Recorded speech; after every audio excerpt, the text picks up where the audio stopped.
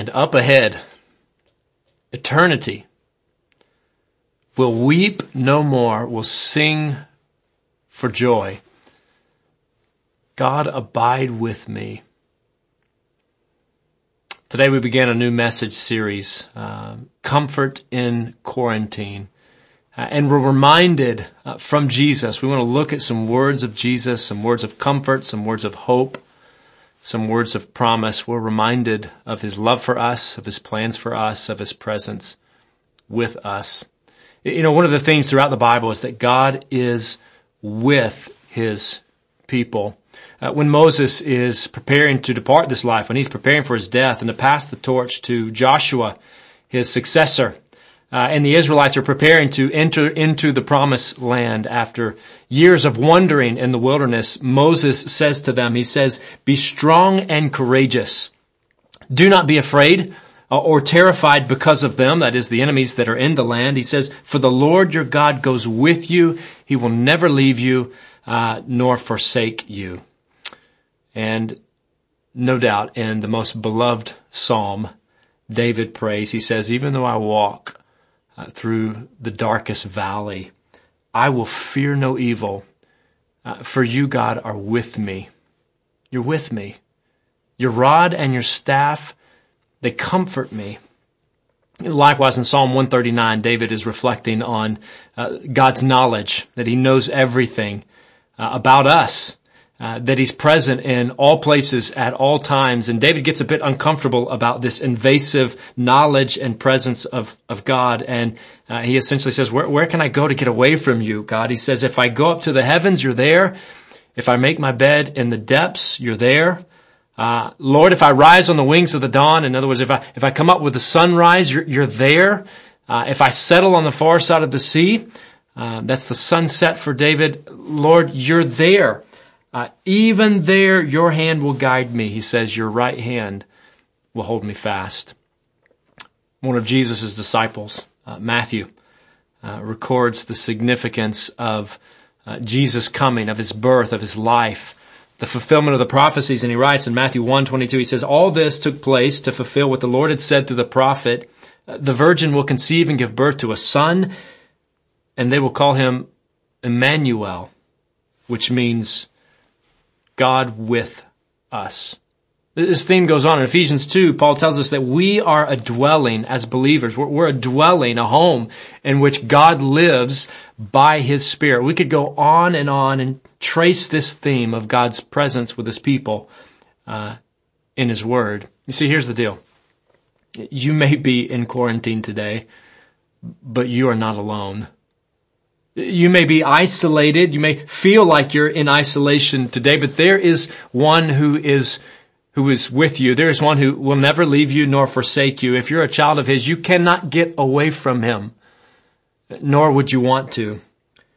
He's there with you now, and He wants to abide with you now. Run to Him. Remain in Him. Friend, rest in Him. Some 2,000 years ago, when Jesus was walking the dusty streets of ancient Palestine, that's the message that He was about to tell His disciples. He was going to tell them in John 15, abide in me, remain in me, trust me, rest in me, walk with me. But before He did, He told them that He was leaving them. He told them that He was going somewhere that they could not follow, not now. He was going to the cross. He told them that one of them would betray Him and that another of them, one of Jesus' closest friends and followers, would deny Him. This is not what you want your leader. This is not what you want your mentor. This is not what you want to hear from your Lord. And at this, they are troubled. Jesus' friends are anxious, they're confused, perhaps even hurt. Jesus knows this, and so He says to them in John 14, He says, "Do not let your hearts be troubled. You believe in God. Believe also in me.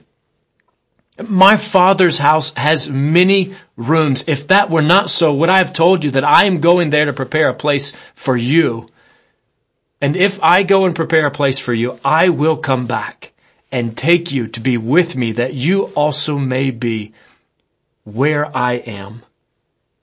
Jesus says to his followers, he says, I'm leaving you, but it's for your own good. I'm leaving you out of love for you, a love that will last beyond the here and the now and into eternity. Trust me. That's essentially what Jesus says. You know, Jesus never says, believe in me and you won't have any troubles. He never says, follow me, trust me, believe in me, and your life will be easy. You won't face any hardships. In fact, soon he would say to his followers, he would say, in this world you will have trouble. But take heart. I have overcome the world. Do not let your hearts be troubled. You believe in God?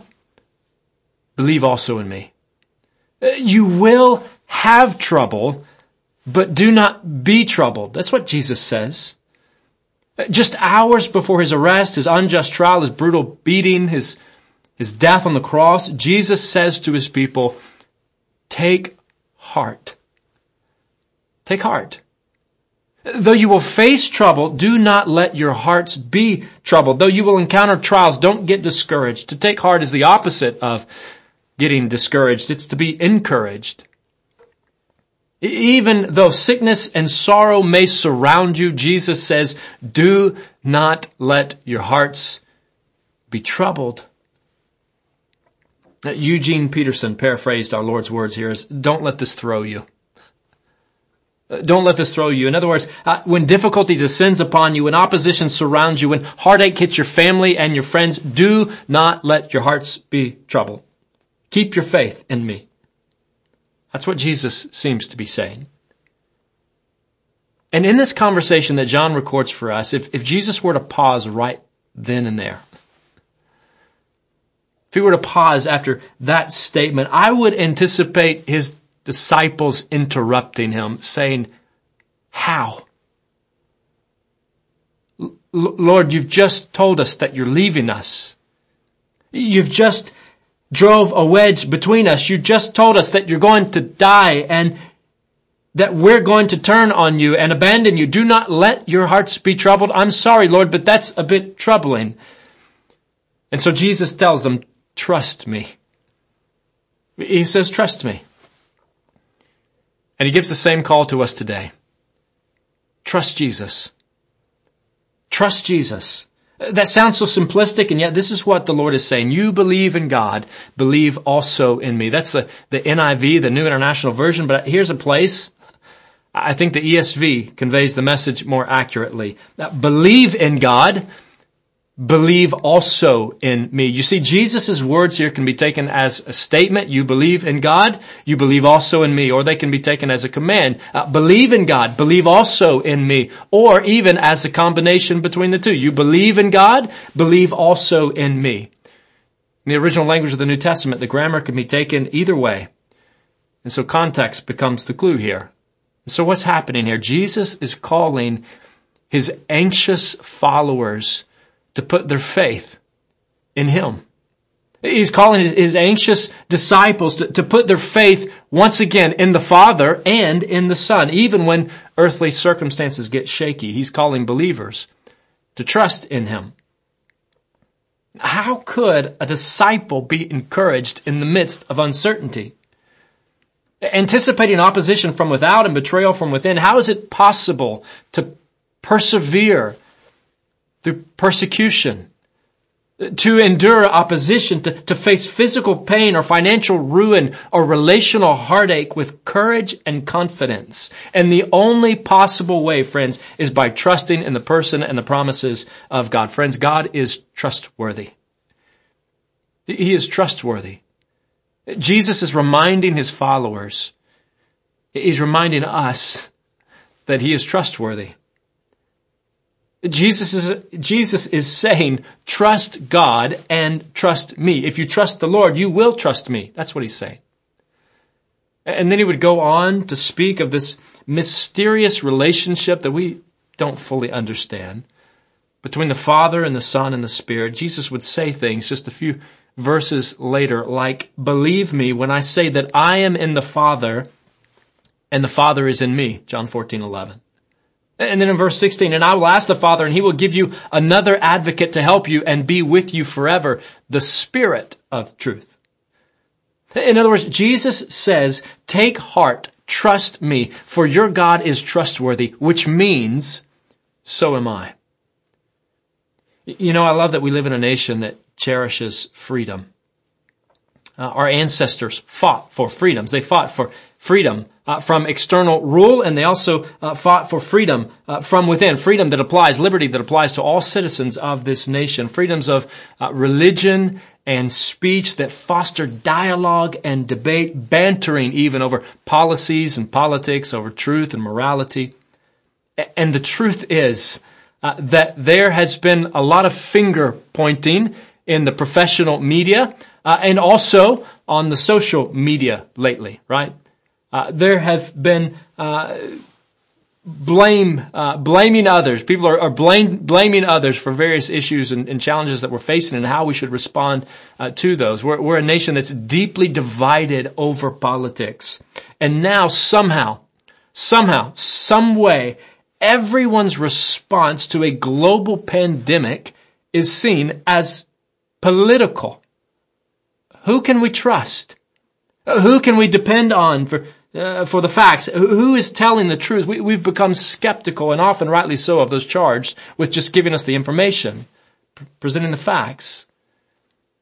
Well, church, let's hear once again that our Lord, our God, is trustworthy, that he never speaks a lie, that he is always true to his word. He always keeps his word. That he is not simply some pie-in-the-sky figure who exercises dominion from a distance or who rules with an iron fist. No, he is a mighty and matchless God who has made us to be in relationship with him. He has made us to know him and to experience him. He has made us to know him and to trust him. So friend, do you trust him? Do you trust God? Do you trust God? Jesus says, trust the Lord, your God. Trust God and trust me.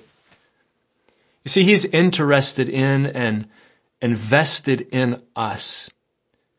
Even now, on May the 17th, 2020, he is interested in you. God is. The only God. He cares about you. He knows everything there is to know about you. He knows your personality and your quirks. He knows your interests and your disinterest. He knows your secrets and your successes. And God is eternally interested in you and in being known by you. And this is why he took on human flesh. This is why there was a Jesus of Nazareth. Friends, this is why Jesus came and lived in real time, in a real land, alongside real flesh and blood people, walking and talking and teaching day after day after day for 3 years with 12 guys whom he entrusted with the tall task of telling the world why he came and what he accomplished. And he came and accomplished access to the Father for us. He came providing reconciliation to us. He came and accomplished a way for us to enjoy a heavenly home, even though we're sinners. He came and opened the way for sinners who put their trust in him. Do not let your hearts be troubled. Believe in God. Believe also in me. My Father's house has many rooms. If that were not so, would I have told you that I'm going there to prepare a place for you? You see, heaven is God's home, and there's room there for you. Jesus tells us, he teaches us. He says heaven is God's home. It's my home. It's God's home, and there's room there for you. When I read this text, I can't help but think of a hit song from my own childhood by a Christian rock band, Audio Adrenaline. It was a hit song back in the day, right?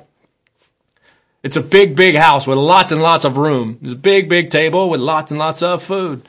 A big, big yard where we can play football. A big, big house. It's my Father's house. You know, that's a silly song. But that jives with what Jesus is saying here. Jesus describes heaven as the Father's house. Heaven is the Father's house. And he's saying heaven is my Father's house, and there's room there for any and all, everyone who puts their trust in me. Jesus is saying to his followers, I know you will face some difficult days. I know that you may feel, even now, alone and afraid. I know there is much trouble in this world, much loneliness and heartache, depression and disease and danger, but trust me, for I have overcome the world. This is what Jesus is reminding his people, teaching us. You know what? I think that the emphasis here is less on a place that needs to be prepared and more on the path of preparation. In other words, Jesus is not so much saying, I need to go design and build and tidy up the house. He is saying, I'm opening up the house. I'm opening up the house. In other words, this is not so much a message of about sprawling estates and immaculate mansions and glory as it is about being in God's house, which ultimately, of course, is about being with him. It's about restoration of a broken relationship with him. It's about the elimination of sin, which leads to death, both of which stand in the way of a perfect fellowship with and delight in God. And so Jesus is on his way to the cross.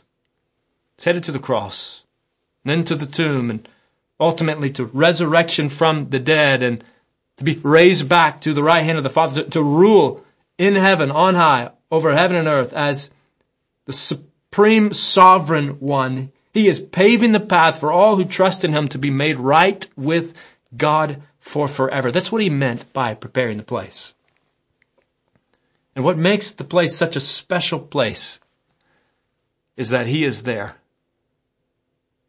Jesus says, and if I go and prepare a place for you, I will come back and take you to be with me, that you also may be where I am. You see, Jesus guarantees that his people will dwell with him forever.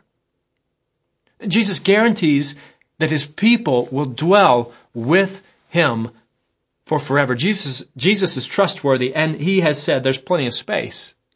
Via the cross and the resurrection, he says, I have prepared the place, a place for you to be with me, unhindered, uninterrupted, unbroken access to God, like we were made to have and to enjoy from the beginning, forever. The focus is on the comfort God's people will have in his presence. And Paul states it this way. He says, and so we will be with the Lord forever. He writes to the church. He says, brothers and sisters, I want you to know what it's going to be like. I want you to know how this is going to take place. The Lord is going to return. Our Savior is going to return. He's going to gather his people from every corner of the earth. And he says, and so we will be with the Lord forever. Therefore, encourage one another with these words. So brother, sister, disciple, follower of Jesus, believer, be encouraged by Christ today. Take heart. Take heart. Jesus has prepared. He is preparing. He will continue to prepare a place for you, a place where everything is right. A place where there is no corruption nor cancer. A place where there is no suffering, nor sickness, no suicide bombers, no political turmoil, no family brokenness, no unfaithfulness, no depression, nor anxiety, no dishonesty, no insecurity, no guilt, and no shame. For by our Lord's substitutionary death on the cross in our place for us, and his triumphant resurrection from the dead, Jesus has prepared the place and the path for any and all who put their trust in him. So friends, let's trust in him. Let's trust Jesus. Let's trust him today.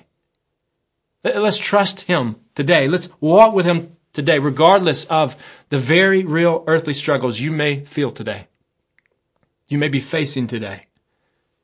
Hear Christ saying to you, calling to you, beckoning you now to trust in him, saying to you now, do not let your hearts be troubled. Do not let your hearts be troubled. Believe in God, believe also in me. Our Father's house has many rooms. If that were not so, would I have told you that I am going there to prepare a place for you? And if I go and prepare a place for you, I will come back and take you to be with me, that you also may be where I am. And so, church, we wait. we watch, and we worship. We proclaim the riches of His grace to us, knowing that this place, this earth, this place is not our home. For our citizenship is in another place. Our citizenship is in heaven, and we eagerly await a Savior from there, the Lord Jesus Christ. Would you bow with me? Father, help us to long for You as we wait. And Father, certainly as long as we are here, we pray that we would trust You, that we would seek You, and that we would serve You. Lord, that we would love You with all that we are, and that we would rest in Your love, that we would abide in You, and that we would proclaim the riches of Your grace to us with our neighbors, with our loved ones, with strangers near and far, Lord, that we would proclaim who You are. Lord, that we would walk confidently and courageously with You, trusting You and awaiting Your return. Lord, looking forward to the day that we will be in Your presence with unhindered, unbroken access to You because of what our Lord and Savior Jesus Christ has done. Father, hear our praise now. Lead us to express our faith now through song. Lord, we trust You. In Jesus' name we pray. Amen. Well, thank you, church family, once again for worshiping with us today. Thank you for your love for the Lord. I do pray that you're strengthened in your walk with Him, your love for Him, your love for one another in His name. Let's bow together as we close out our time today. Lord, we love You. We pray that You would increase our love for You. Lord, that You would increase our faith in You. Lord, that You would continue to remind us today that we are Yours. We've been purchased by the blood of Your Son, our Savior Jesus. Lord, it's in His name that we have gathered from afar to worship You today. Lord, to hear from You today. And so, Lord, now as we go throughout this day, throughout the week ahead, we pray that we would carry the name of our Lord and Savior Jesus Christ. Lord, that we would honor You until we gather again. It's in His name that we pray. Amen.